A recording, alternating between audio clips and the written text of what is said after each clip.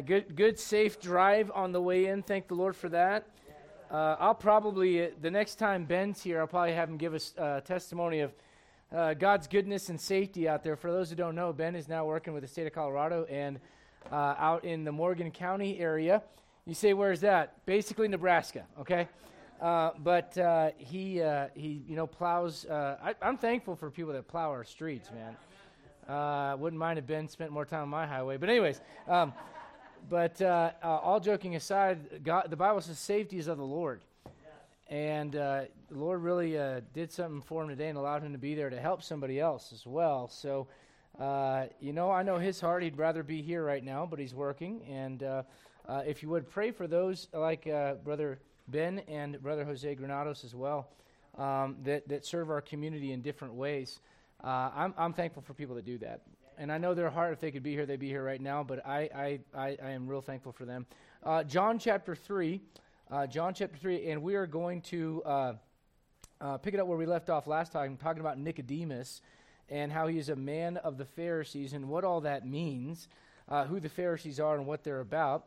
Let me just say this much. They're the ones that are always, I've learned this over the years. If I lead someone to Christ and they get discipled and they come to church, they cause a lot less trouble than someone who thinks themselves to be religious. They just do. Someone that thinks themselves to be some great religious person, they're more likely to cause trouble in any area, especially a church. I mean, the people that gave Jesus Christ the most trouble, they weren't the drunks. They weren't the outcasts, and they weren't even the prostitutes. The people that gave Jesus Christ the most trouble, the antagonists, if you will, were the religious crowd. And you might look at the world today and go, well, it's not like that anymore. Now it's different. No, it's exactly the same. Even if you look at secular America, and it's quickly becoming a secular nation, if you look at that, you go, well, they're not religious. They absolutely are. Humanism is a religion. It's just that man becomes God. That's the only difference. Let me throw it to you this way. All right, if I say you shouldn't sleep with someone until you get saved, until you get saved, you're married. Wow, that's a big one. This is on the internet now, and it's never going to be undone. This will never be undone. It's on the internet. Okay, you should not sleep with someone until you're married.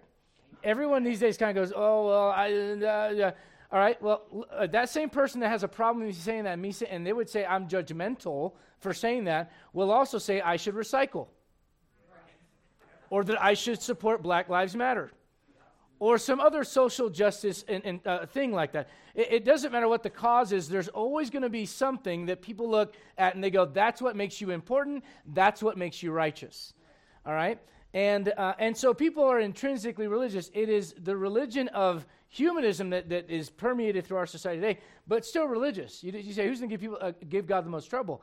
Someone that thinks they're religious. Someone that thinks that they are righteous on their own. All right? And so that's who the Pharisees are, but this man named Nicodemus, he's of that crowd. John chapter 3, look if you would at verse 1. There was a man of the Pharisees named Nicodemus, a ruler of the Jews.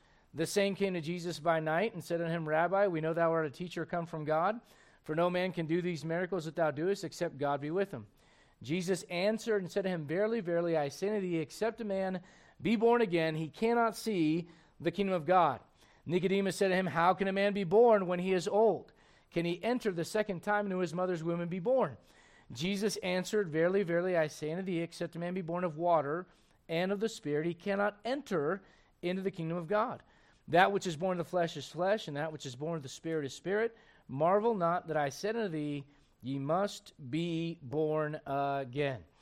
All right? So if you're not born again, you need to get born again.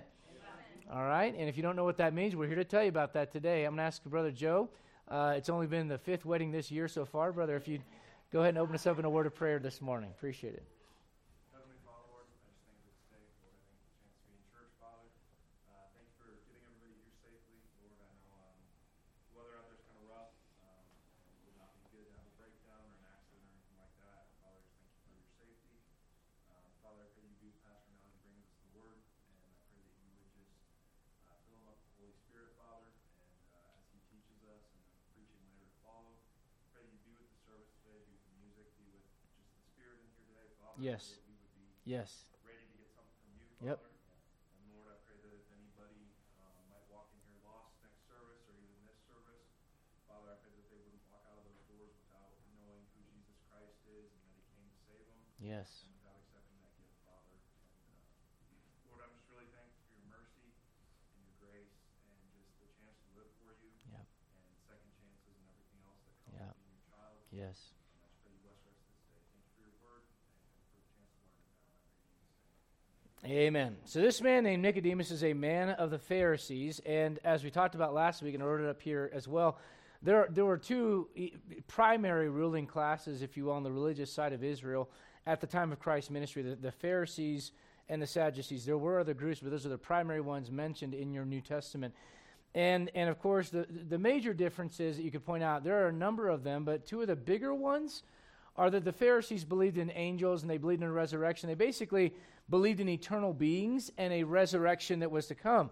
All right, look in your Bible, if you would, at John chapter number 11. Look at John chapter 11. And basically, a Pharisee was someone that believed in Orthodox Scripture from the Old Testament. Listen, it wasn't always what the Pharisees believed that was the problem. It was how the Pharisees executed what they believed that was a problem. Right. And let me just say this much. You can have all your doctrine right and all your doctrine sound, and I don't know how else to say this, you can be a real jerk for the Lord sometimes. You can really hurt people. You can really turn people against the Lord.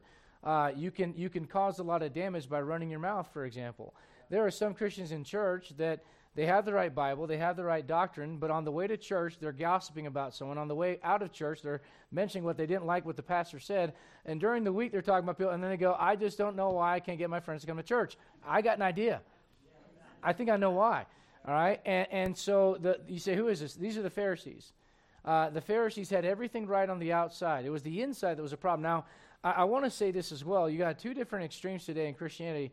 One extreme says, well, because the Pharisees had everything right on the outside, I'm going to go the other extreme and make the outside look like the rest of the world and show that I'm spiritual that way, because I know that it's not the outside that matters, it's just the inside. And can I say this as well? That's also a foolish conclusion, because the Bible says to work out your own salvation with fear and trembling. In other words, the Holy Spirit is planted inside of you the moment you get saved. And what the Lord desires to do is He desires to work from the inside toward the outside what He's put on the inside of you. Listen, if the Lord has put peace on the inside of you, the outside should not be turmoil. Does this make sense? All right, if the Lord has put modesty and a modest spirit on the inside of you, then modesty should be what's expressed on the outside. Is this making sense? So it doesn't mean that just because the outside was the only focus of the Pharisees that we don't care about the outside. That's not what it means. It means that the outside is not the most important thing. Because what should matter is what's on the inside, and what's on the inside, listen, should work its way out. So you got two extremes today. You got the extreme fundamentalists, which would say if your haircut's not just right and your clothing isn't just right and this isn't just right, then maybe you're not saved, right? And they're just that's silly, that's foolishness. And then you've got a lot of modern Christians today that go, none of that stuff matters at all. Now look, let me just tell you something right now. It is good to have some standards in your life. Jesus Christ said, except your righteousness exceed the righteousness of the Pharisees. And by the way, He even said the things that they're doing, you should do. But don't do like they do it. That's what He said, in their manner. The problem is not so much what they believed or what they did, as much as how they were executing their quote-unquote faith. All right, look at John chapter 11 in regards to the resurrection. John chapter 11. The Old Testament Jews understood that there was, in fact, a resurrection. They knew that. What they did not understand, or what they could not see, is what we call the rapture. The Bible describes the rapture as a mystery in 1 Corinthians 15. The Old Testament saints could not see that. All right, so they believed in a general resurrection. Matter of fact, if you talk to most religious people today, and you say, hey, when you die, what's going to happen? Here's how they think it's going to go. God's going to take me up there, and He's going to see if my good outweighs my bad. Hopefully my good outweighs my bad, and therefore I go into heaven. And that's kind of how most people think, right? Let me just tell you, if that's how you think, that's not how it works. All right, God's going to measure you against a man named Jesus Christ, and if you fall short of Him, you don't go in. And by the way, we all fall short. Okay? And so, but in the general sense of a last and final judgment, all right, most people today have at least the concept somewhat right in this respect. God's going to open up the books and look at your works, whether they be good or bad. All right, and he's going to have books that lay out the works of your lives. That's what it says in Revelation chapter 20. All right, and so what do they believe from the Old Testament? They believed in that much. They didn't see the rapture. They didn't know all this other stuff, but they knew at the last day there would be a resurrection. Look at John chapter 11, and look if you would at verse 23. John 11:23. Jesus saith unto her, thy brother shall rise again. Martha saith to him, I know that he shall rise again in the resurrection at the what? In other words, she goes, well, I know way out there he's going to, at the last day. You say, what's the last day? That's what Daniel talks about in Daniel 12. All right, won't go there right now, but in Daniel 12, he talks about how in the end times, at the last day, the Lord's going to, some will be raised to everlasting contempt and some to everlasting life. All right, now the difference from the Old Testament standard was that the law was the standard in the Old Testament.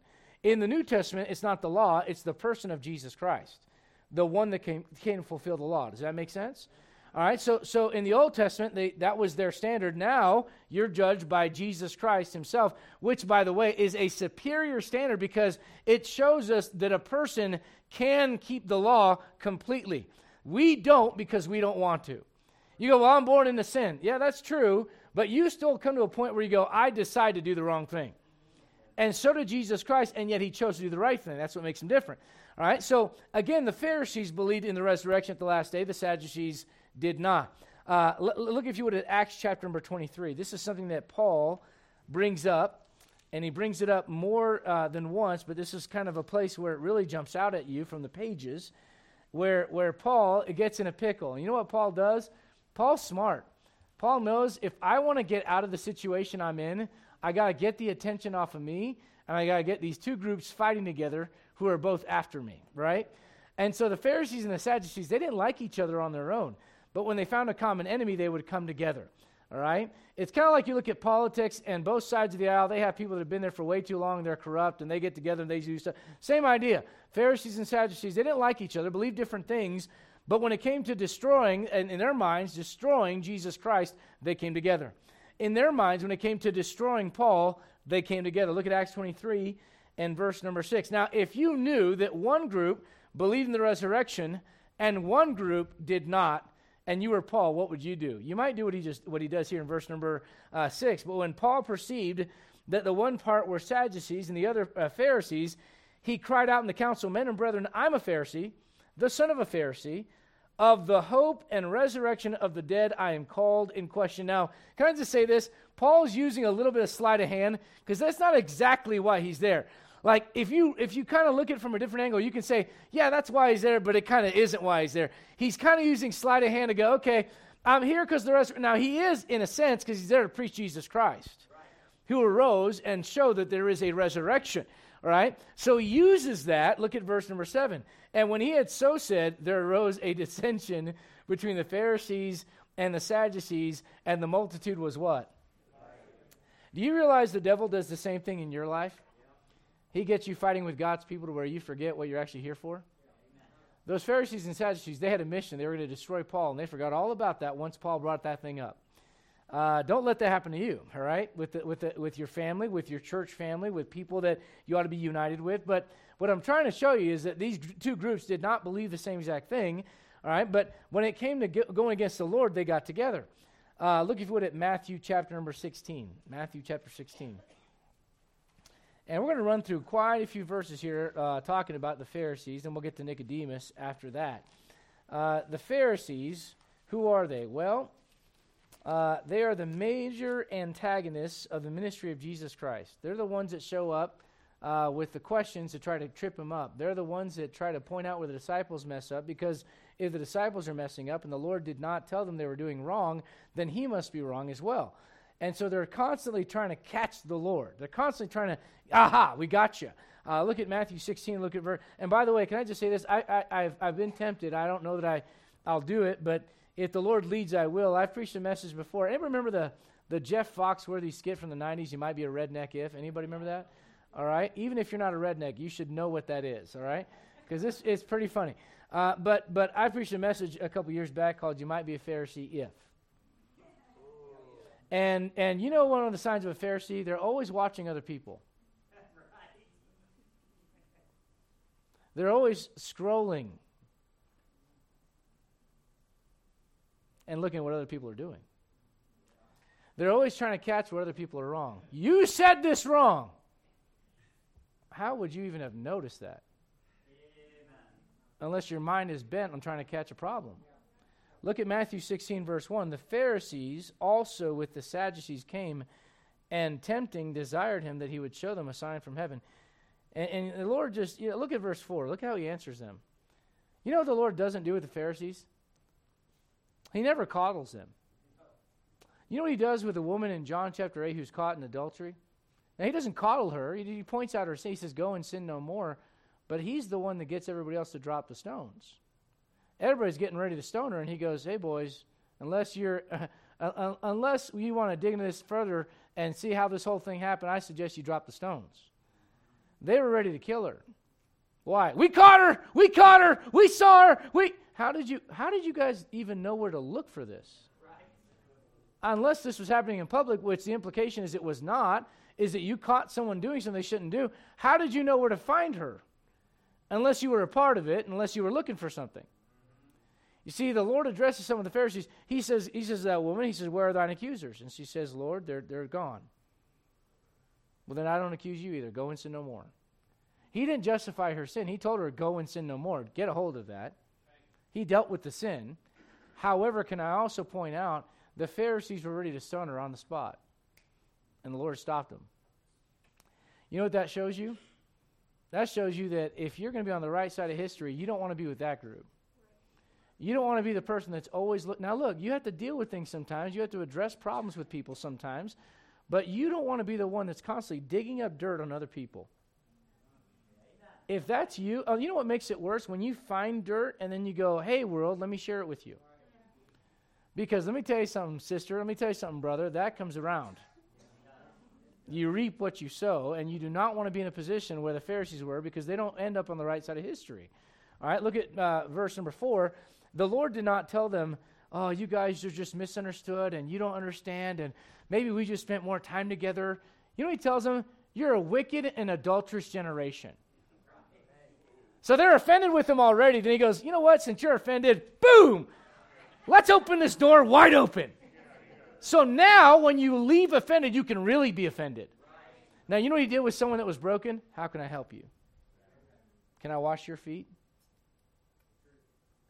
But with religious people that ran their mouth, he put them in their place.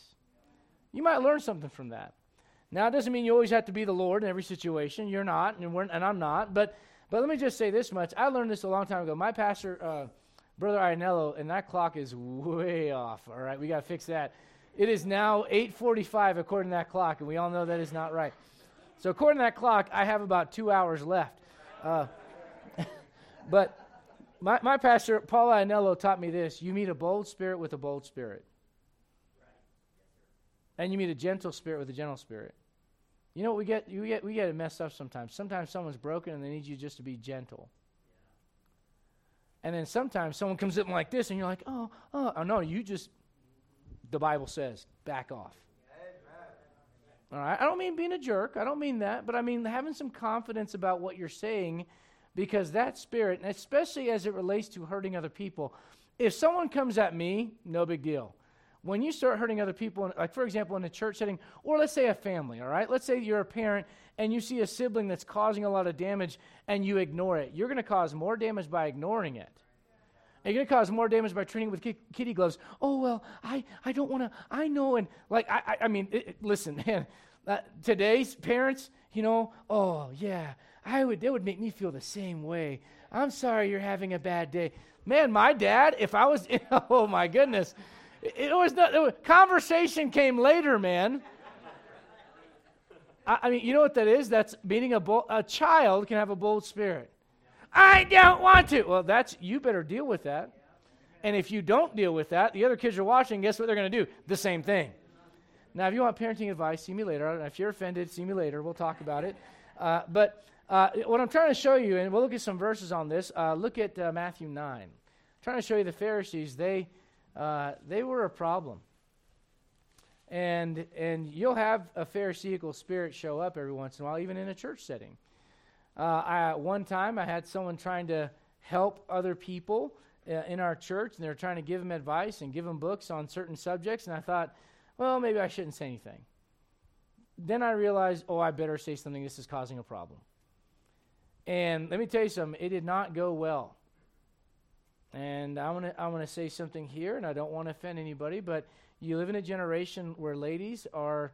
Let me throw a couple things out there, ladies. I'm going to try to help you. Don't get upset with me. But I hear a lot about equality and how there's 10% of women that are CEOs, and we need to change that.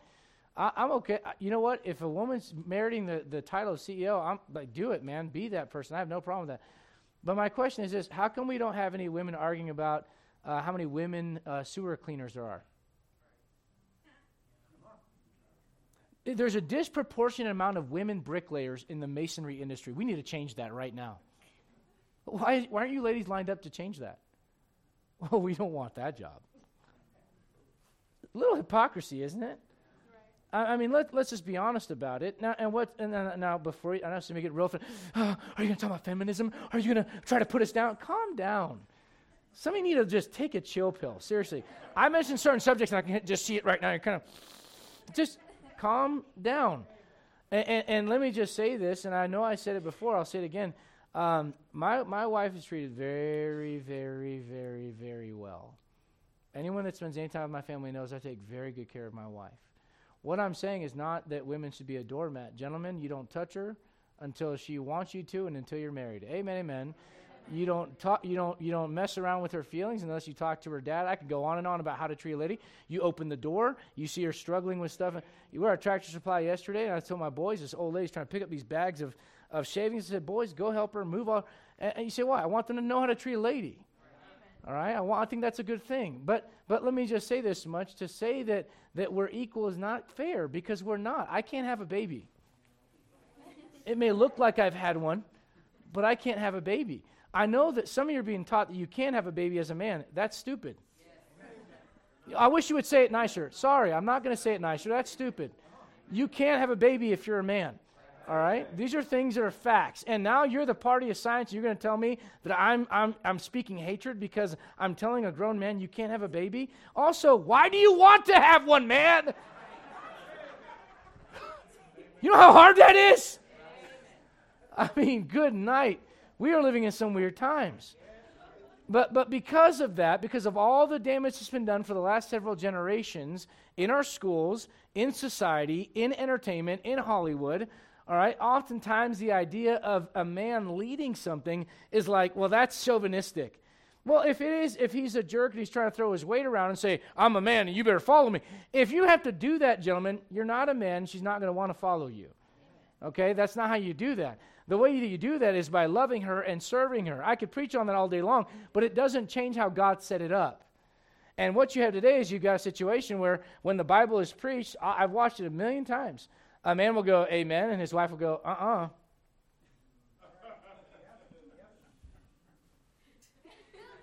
And you know what? And listen, here's the old saying. You know what the saying is? He may be the head, but I'm the neck that turns the head. And you know what? Honestly, in society today, there's a lot of truth to that. So you know what happens after a while when mama's not happy? They're both gone. You say, what are you talking about? Well, let me say something. Ladies, you're going to have opinions about things.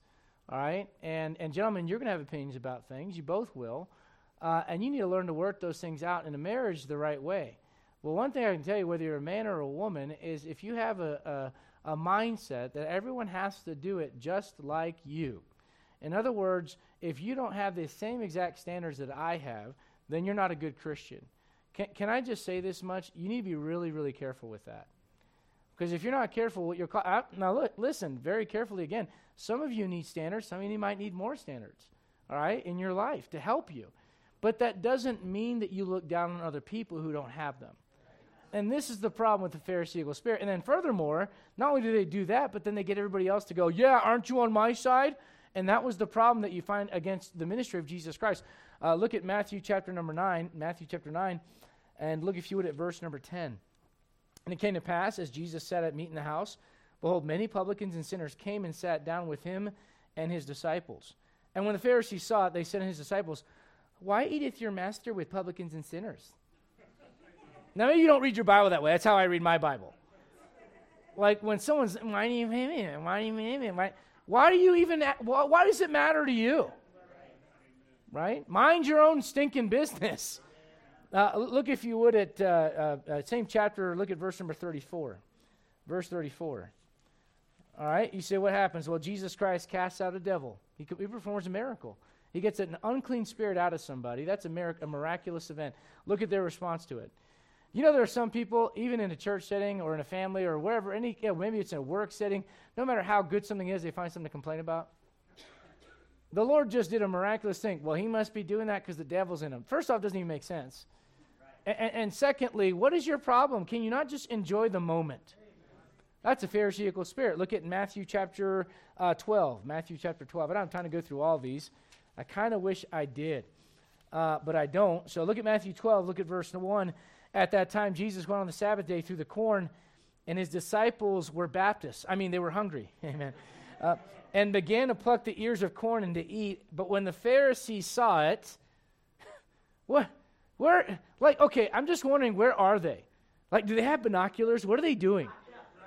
Like, where are you guys? You're always, it's like Big Brother. You're everywhere. It's almost like when the Lord is working and doing something, rather than submitting to that spirit, I'm going to antagonize that and go against it. I'm still going to be around, but I'm not going to help. I'm just going to make it hard. Yeah, that's it. That's the Pharisaical spirit. Look what happens here. When the Pharisees saw it, they said to him, behold, thy disciples do that which is not lawful to do upon the Sabbath day. And the Lord clears it up. He deals with it the right way. Look at the same chapter, verse number 14. Then the Pharisees went out and held a council against him. You know what here's what I want you to get. If you can't find what you believe between you and God on your own and stand on that conviction by yourself, if you always have to do things by committee, there's something wrong with how you're doing things. Now, I'm all for unity. I'm all for the church. That's what the church is about. But in other words, if you could not make a decision without going, hey, everybody, aren't you on my side too? That's one of the dangers of social media, is you live in a vacuum where everyone just echoes whatever you want. Right? Like if I have a problem with someone and I put it out there, everybody goes, yeah, they're a jerk. And you're like, yep, I was right. I had 50 people like it. I had 5 hearts, 3 sad emojis. I had 2 thumbs up. I had 25 comments about how that person's such a jerk. So I was right. If that's how you have to live your life, it's not the right way. You should look at the mirror and go, what I did was right because God said it, therefore it's right. All right? The Pharisees are always trying to get everybody together against, in this case, the Lord. Look at verse 24. But when the Pharisees heard it, they said, this fellow doth not cast out devils, but by Beelzebub. That's another name for the devil, the prince of the devils. They accused the Lord of casting out devils with devils. Look at verse 38. Then certain of the scribes and the Pharisees answered, saying, Master, we would see a sign from thee. In other words, you better prove it to me. Think about this. A created being looks at the Creator and says, prove it. Think the boldness in that spirit. It's not the right kind of boldness. The Bible says in Acts 4, the disciples were bold, all right, and they preached the gospel in spite of the fact that they were going to be thrown into prison. They said we ought to obey God rather than men, Acts 5. There was a boldness, but that's a holy boldness versus an unholy boldness. A holy boldness will have you go out in the world and do that which is uncomfortable for you and inconvenient for you, but that exalts the Lord Jesus Christ. A holy boldness will do that. An unholy boldness will have you come to church and say, bless me if you can. It'll have you sit there when someone's trying to show you what's right in your life, and you go, I'm not listening. I don't care what you say. I know I'm right. You say, what is that? That's where the Pharisees were at. You don't want to be there. Let's look at one more example. Look at Matthew chapter 23. This is what I call, I think this is the right place. This is it. If you're a Pharisee, you don't want to be around for this message. There's like 20, okay, normally I've got like 3 to 5 points in a message, a couple illustrations, conclusion, right? I mean, the Lord has like 20 points, and they're all like, you guys are the worst. I mean, not you, but the Pharisees, all right? Look at Matthew 23, look at verse 13. But woe unto you, scribes and Pharisees, hypocrites, for you shut up the kingdom of heaven against men, For you neither go in yourselves, neither suffer ye them that are entering go in. Woe unto you, scribes and Pharisees, hypocrites! For you devour widows' houses, and for a pretense make long prayer. Therefore shall you receive the greater damnation. Woe unto you, scribes and Pharisees, hypocrites! For you come to sea and land to make one proselyte, that's a disciple, and when he's made, you make him twofold more the child of hell than yourselves. I mean, good grief. If I preached this to someone today, they would walk out and never come back. Or they get a group of people together to try to shut me down, which is what the Pharisees did. Now, what I'm trying to show you is that Nicodemus is an exception to all of that, because he's in that group.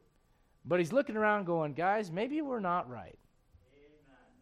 Maybe we're approaching all of this the wrong way, because honestly, all I get around you guys is an angry, judgmental, bitter spirit. And all I see in Jesus Christ is grace and love, and even when he's addressing sin, he doesn't sugarcoat it, he addresses it, and when he's addressing us, he lets us have it, because we've got the wrong spirit in us. I mean, I think Nicodemus sees something different in the Lord that the others don't see. He's an exception to the rule. Brother, if you go to the next slide, let me remind you that when he comes, look at John chapter 3, if you would. John chapter 3. John chapter 3. Now, I mean this sincerely. I don't feel like our church is a church of Pharisaical people at all. I'm not preaching or saying this to give you the implication that I believe that. But here's what I believe. I have Terminex come to my house, and I have them come, I think, every other month or something to spray. You go, you even do it in the wintertime? Yeah, I don't want the mice in there. I want to take care of the problem before it happens. What is it, the old saying, an ounce of prevention is worth a pound of cure. We don't have a Pharisaical spirit, but I don't want it around. Amen. Look at John chapter 3, and look, if you would, at verse 1. There was a man of the Pharisees named Nicodemus, a ruler of the Jews. The same came to Jesus how? At what time did he do it? Why did he do it? He didn't want to be seen. He didn't want to be seen with the Lord because he knew what it would cost him. Now, before you get too, I don't want us to come on too hard to Nicodemus, because Nicodemus, by the end of this thing, he ends up on the right side of history. But I want to show you that some people, when they first show up, it's going to kind of be like, I hope no one notices that I came to this church on the side of a bank when it's like 0 degrees, and I don't know these people, and I don't know what they teach, and I don't know what they believe. It just kind of slip in and kind of slip out. Nicodemus came by night. He didn't want to be noticed because he knew what it might cost him. Look, if you would, at John chapter number 9. John chapter 9. You say, what happens in John 9? Well, we will get to it eventually, but I at least want you to see this for now. There's a blind man that receives his sight at the hand of Jesus Christ. Jesus Christ heals a blind man. And, by the way, that's what you're called to do today, is to help people that are spiritually blind, living in darkness, the Bible says in 2 Corinthians chapter 4. But look at John 9, and look, if you would, at verse number 22. And you say, what's going on? The Pharisees, after this man is healed of his blindness, they go to his parents. These words spake his parents. Look at verse 21, sorry. But by what means he now seeth, we know not, or who hath opened his eyes, we know not. He is of age, ask him, he shall speak for himself. Now, I kind of think they might know, but I kind of think they're afraid. Because just naming the name of Jesus Christ as the rabbi, as the master, would get you in trouble with the Pharisees. And by the way, that you ought to live such a life to where you're not so easily offended that if someone just uses one word, it ticks you off. These Pharisees, when they mentioned the name of Jesus Christ, it was like, you just the tension that came over. I wish I could dress up like the Pope and every once in a while address the United Nations. I wish I could. I wish I could slip on the costume, because he gets to do it every once in a while and just go in there and preach the gospel. Because he gets to go in there and talk about love and peace and all that kind of stuff. And let me say this, the Lord wants you to have love. He wants you to have peace, but he wants you to have a personal relationship with Jesus Christ. All right? That said, look at John chapter 9 and look at verse 22. These words spake his parents because they what?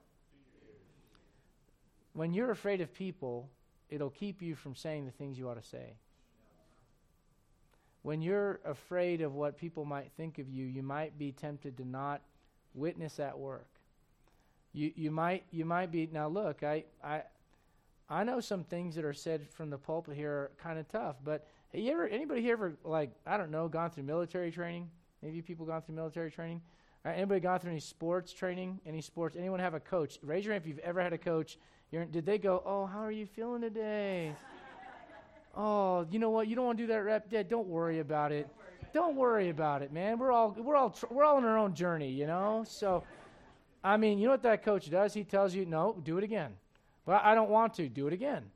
Now, I don't know that maybe it's not the right analogy. Maybe it doesn't relate in your mind, but I believe part of a pastor's job is to kind of be a spiritual coach for you and kind of tell you, here's some things that you may not like to hear, but they're good for you.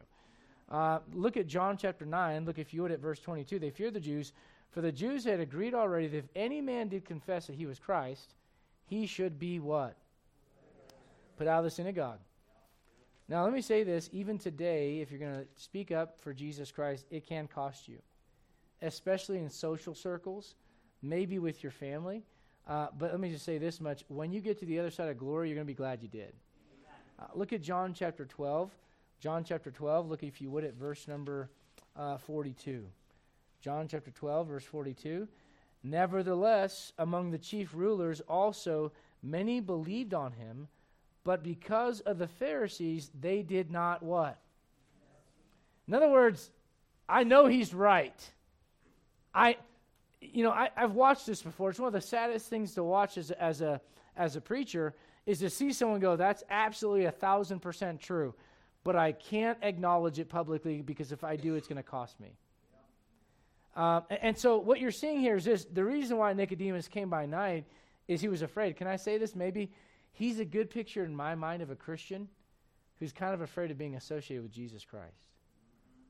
He knows what's right. He's heard it. He believes it.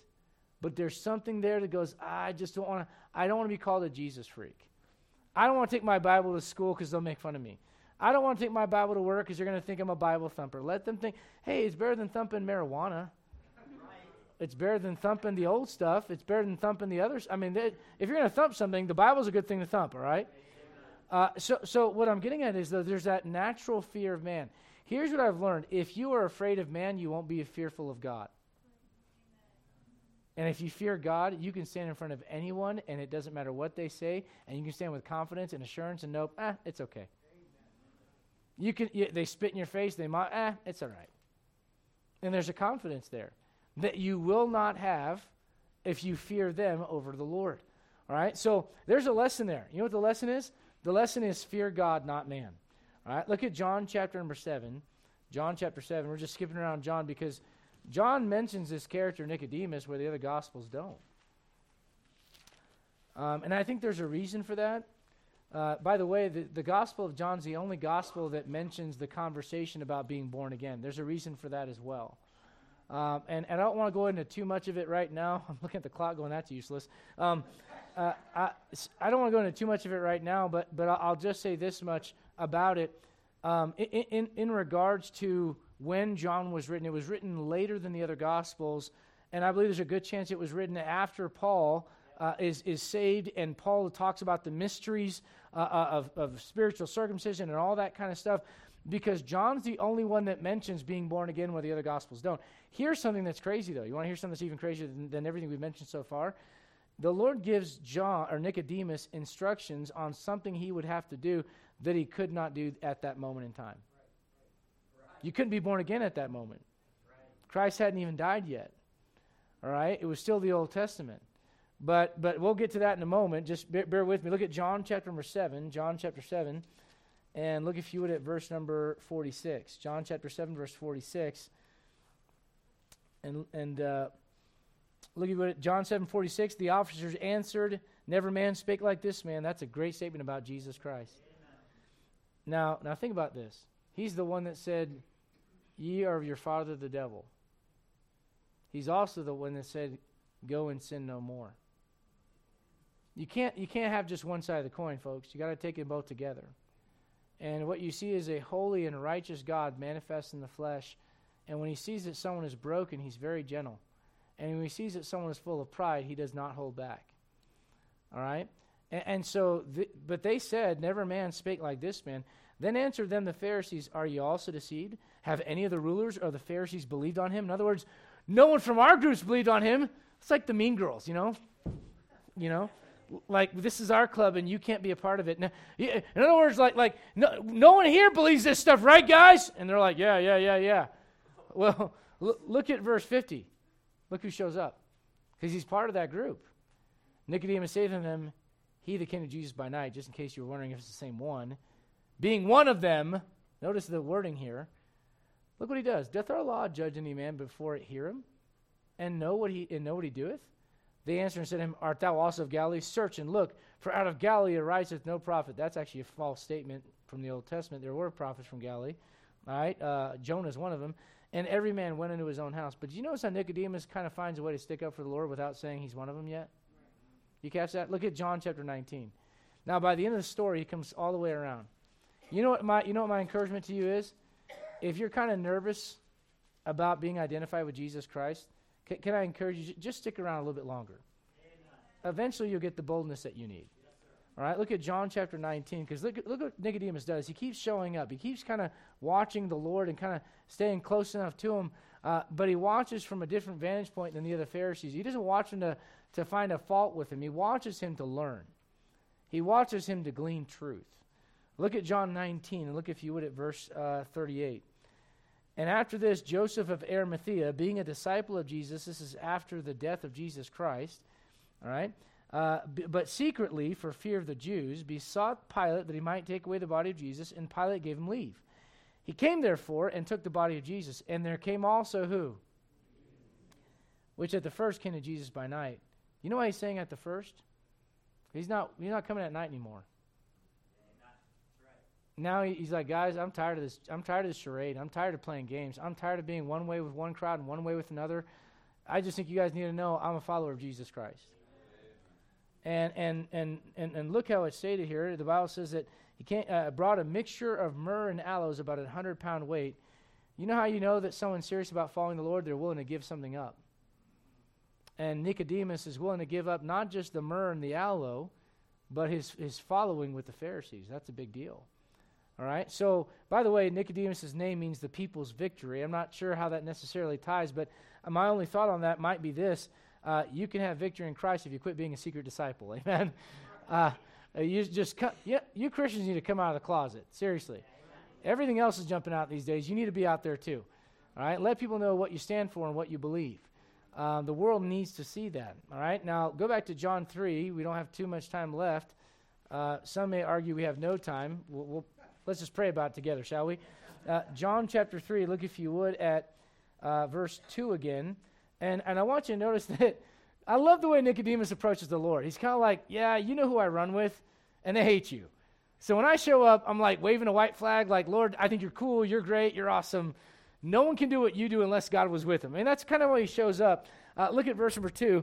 It says here, we know that thou art a teacher come from God. He calls him rabbi, which is a big deal. All right, thou art a teacher come from God, for no man can do these what? Miracles that thou doest, except God be with him. All right, the only recorded miracle so far in the Gospel of John would have been the water wine. Kind of. Look, if you would, at John chapter 2, and look, if you would, at verse 23. I'm going to show you something I think is kind of interesting. John chapter 2, verse number 23, and then look at Matthew 21. I believe there's a precedent that was set that when Jesus went in and cleansed the temple, both times, the first and the second time, that when he went in and cleansed the temple, that following that cleansing, he did miracles and healed those that were sick. All right? So look in John 2 and look at verse number 23. Now, when he was in Jerusalem at the Passover, in the feast day, many believed in his name when they saw the... All right, now, this is not a deep thing. You kids in school, all right? Is miracle... You better not mess this up. That's all I'm going to say right now. There's a lot of pressure on you. Leonard, right, I'm looking at you, okay? Is miracle singular or plural? Singular. Okay, good. All right. And miracles would be plural. All right? So when he says miracles, and the only miracle that's like listed out in John 2 is the water to wine. You know what that tells me? Something else is going on. There are other miracles. It just doesn't contain all of them in that passage. So look at Matthew chapter 21. Matthew 21. Matthew 21. And boy, there's some, wow, you could really dive into this. Don't have time for all of it. I think when I die on my tombstone, it's just going to say, he didn't have enough time. ... Is that kind of morbid? I don't know. Maybe too far. Matthew 21. Look, if you would. He ran out of time. That's truth. Matthew 21. Look, if you would, at verse number. You need to learn to laugh, guys. Seriously, don't take yourself so seriously. That's funny, all right? I'm talking about myself dying. It's okay, all right? Matthew 21. Look at verse number 13. And said unto them, it is written, my house shall be called the house of prayer, but ye have made it a den of thieves. It's the same thing that happens in John 2. So at the beginning of Christ's ministry, he cleanses the temple, and at the end of his ministry, he does it again. Now, notice what happens in the next verse. Look, if you would, at verse 14. And the blind and the lame came to him in the temple, and he what? You know what I think is going on in John chapter 2? The same exact thing, because he just cleansed the temple. I think that's going to show you a couple things. Number one, if you want God to do some miracles in your life, clean up your act. There's some stuff that needs to get cleansed out of the temple. We're going to go into that in the morning message, but there's some stuff that's in there that's buried deep that needs to come out. All right? And the second thing I'll say is this, is that the Lord sometimes just wants to see if you're paying attention in the passage. When it says miracles, you ought to go, well, he only mentioned one, so what does this mean? And when you compare Scripture with Scripture, you might find your answer. And the third thing I'll say is this, the purpose of the miracles. Look at 1 Corinthians chapter 1. 1 Corinthians chapter 1, and we're going to go ahead and stop here. Try to kind of behave a little bit and not, get out at 11 o'clock like we sometimes do. 1 Corinthians chapter 1, and look, if you would, at verse number 22. 1 Corinthians chapter 1, verse 22. And it says this, for the Jews require a what? Now, I've been through this before, but let me just close with it one more time. People say all the time, why doesn't God, we never got to baptism, we'll do that next week, all right? We'll get into that next week, all right? But why does God not do what he did in the old, how come the Lord doesn't show up and do miracles like he did back then? Well, here's the thing. First off, even if he did, some people wouldn't believe. How do you know? In the tribulation, God is literally going to have an angel. I've had someone tell me, if God just put graffiti in the sky, I believe him. Literally, an angel is going to fly through heaven, and the entire world, a global phenomenon where the whole world is going to see this angel, and he's going to preach a message, and there will still be people that won't believe. Okay? So you believe because you either want to believe what God said or you don't. All right? The Bible says faith comes by hearing, and hearing by the Word of God. All right? However, in regards to this, what I want you to understand is that when it comes to the Bible and how it's broken down, all right, basically, here are the three groups of people that God can ever address in any passage of Scripture. And I'm going to say this, all the Bible is for you, but not all the Bible is to you. Never forget that, all right? So there are some things that God has written specifically to the nation of Israel. Some things that God wrote to Gentiles, like what you read about in Romans chapter 2, and some things that are written specifically to the church, like Paul's letters, all right? But I can read Genesis, Leviticus, Numbers, all right, Deuteronomy. I can read all those books, even the Chronicles, which you sometimes dread reading. We're gonna our morning message is out of Chronicles. If you don't like Chronicles, you want to slip out in between the services, you can do that, all right? But what I want you to get, I can read all these things, and I should, because they're all for me. The Bible says the things were written aforetime were written for our learning, but they weren't all written to us, all right? And so as it relates to the signs, the Jews require a sign. Well, you're not in the Old Testament. Most people here are probably not Old Testament. I mean, you're not Old Testament, that much I can tell you. But most people are not Old Testament Jews. You're not Jewish. And if you're not a Jew, all right, you're not living under the Old Testament, then listen, you need to kind of quit looking for a sign. Because God gave you everything you need in that book right there. Now, the reason the Lord did those miracles was to confirm that he was the Messiah. Look at Mark 16, and we'll close with this thought. Mark chapter 16. Signs and miracles are done to confirm the word, and especially because God listen, you may not realize this, but Christianity wasn't a European thing. Christianity is not a white man's religion. It came from Shem. It came from Asia. All right, the Jews, ever heard anti-Semitic? Do you know where the word Semit or Semite comes from? It comes from Shem in your Bible. All right, so look if you would, Mark chapter 16. Every book in this Bible was written by a Jew. The oracles of God are given to the Jews. All right, that was one of the many blessings that God put on the people of Israel. What we have to understand is this: until the book was complete, you know how the Lord would deal with them? Do you know how he would interact with them? He would say, this prophet is of God, and you know it by this miracle that he can do. Look at Mark 16. Look, if you would, at verse number 19. So then, after the Lord had spoken to them, he was received up into heaven and sat on the right hand of God. This is the conversation he has with the apostles right before he goes up to glory. And they went forth and preached everywhere, verse 20, the Lord working with them and confirming the word with what? All right, I don't need that now. I've got God's revelation in my hand. They didn't have that. Sometimes as Christians, we think they had the Matthew, Mark, Luke, and John while they're going through it. They don't have any of that. All they have is the Old Testament. So you know what the Lord is doing? He's performing miracles to prove that he is the Messiah sent from God. So when Nicodemus shows up, he goes, I know you are who you say you are, because no one could do the things that you're doing unless God was with him. Now, what I love about it is the Lord's response. He doesn't say, thank you so much, I appreciate that, your affirmation means everything to me, thank you for validating my person. You know what he says? Except a man be born again, he cannot enter the kingdom of God. We'll stop there. Let's all stand. Father, we thank you for this morning. Thank you, Lord, for the word of God. Thank you for it cleansing us, Lord. Thank you, Lord. It's kind of like taking a spiritual bath, just opening this book up. There is no book like this book, and we thank you for it. Lord, I pray that you'd help us, Lord, starting with me as pastor, Lord. Help all of us, Lord, to reject, Lord, the mindset of a Pharisee. Lord, help us not to be so focused on what everyone else is doing. Help us be focused on our own walk with God. God, starting with me right here, Lord, I pray you'd help us to have a zeal and a desire to learn from you, Lord, to not find fault in how you do things. And there are so many other things that we learn from them, and just pray you'd help us, Lord, to basically, Lord, handle things the opposite from how they did. Lord, I pray you give us a great spirit in here today. Lord, thank you for all you've done for us. Thank you for saving our souls. Thank you for loving us. Lord, I pray you bless the kids as they're learning now and help them, Lord, as they're getting so many truths, Lord. And some of these kids in the next couple of years, they'll be in youth group, and then beyond that, graduating and moving on to the next stage of their life. Lord, I pray you help them to make choices that please you. We love you. We ask all this in Jesus' name. Amen. Amen. We'll take a break there.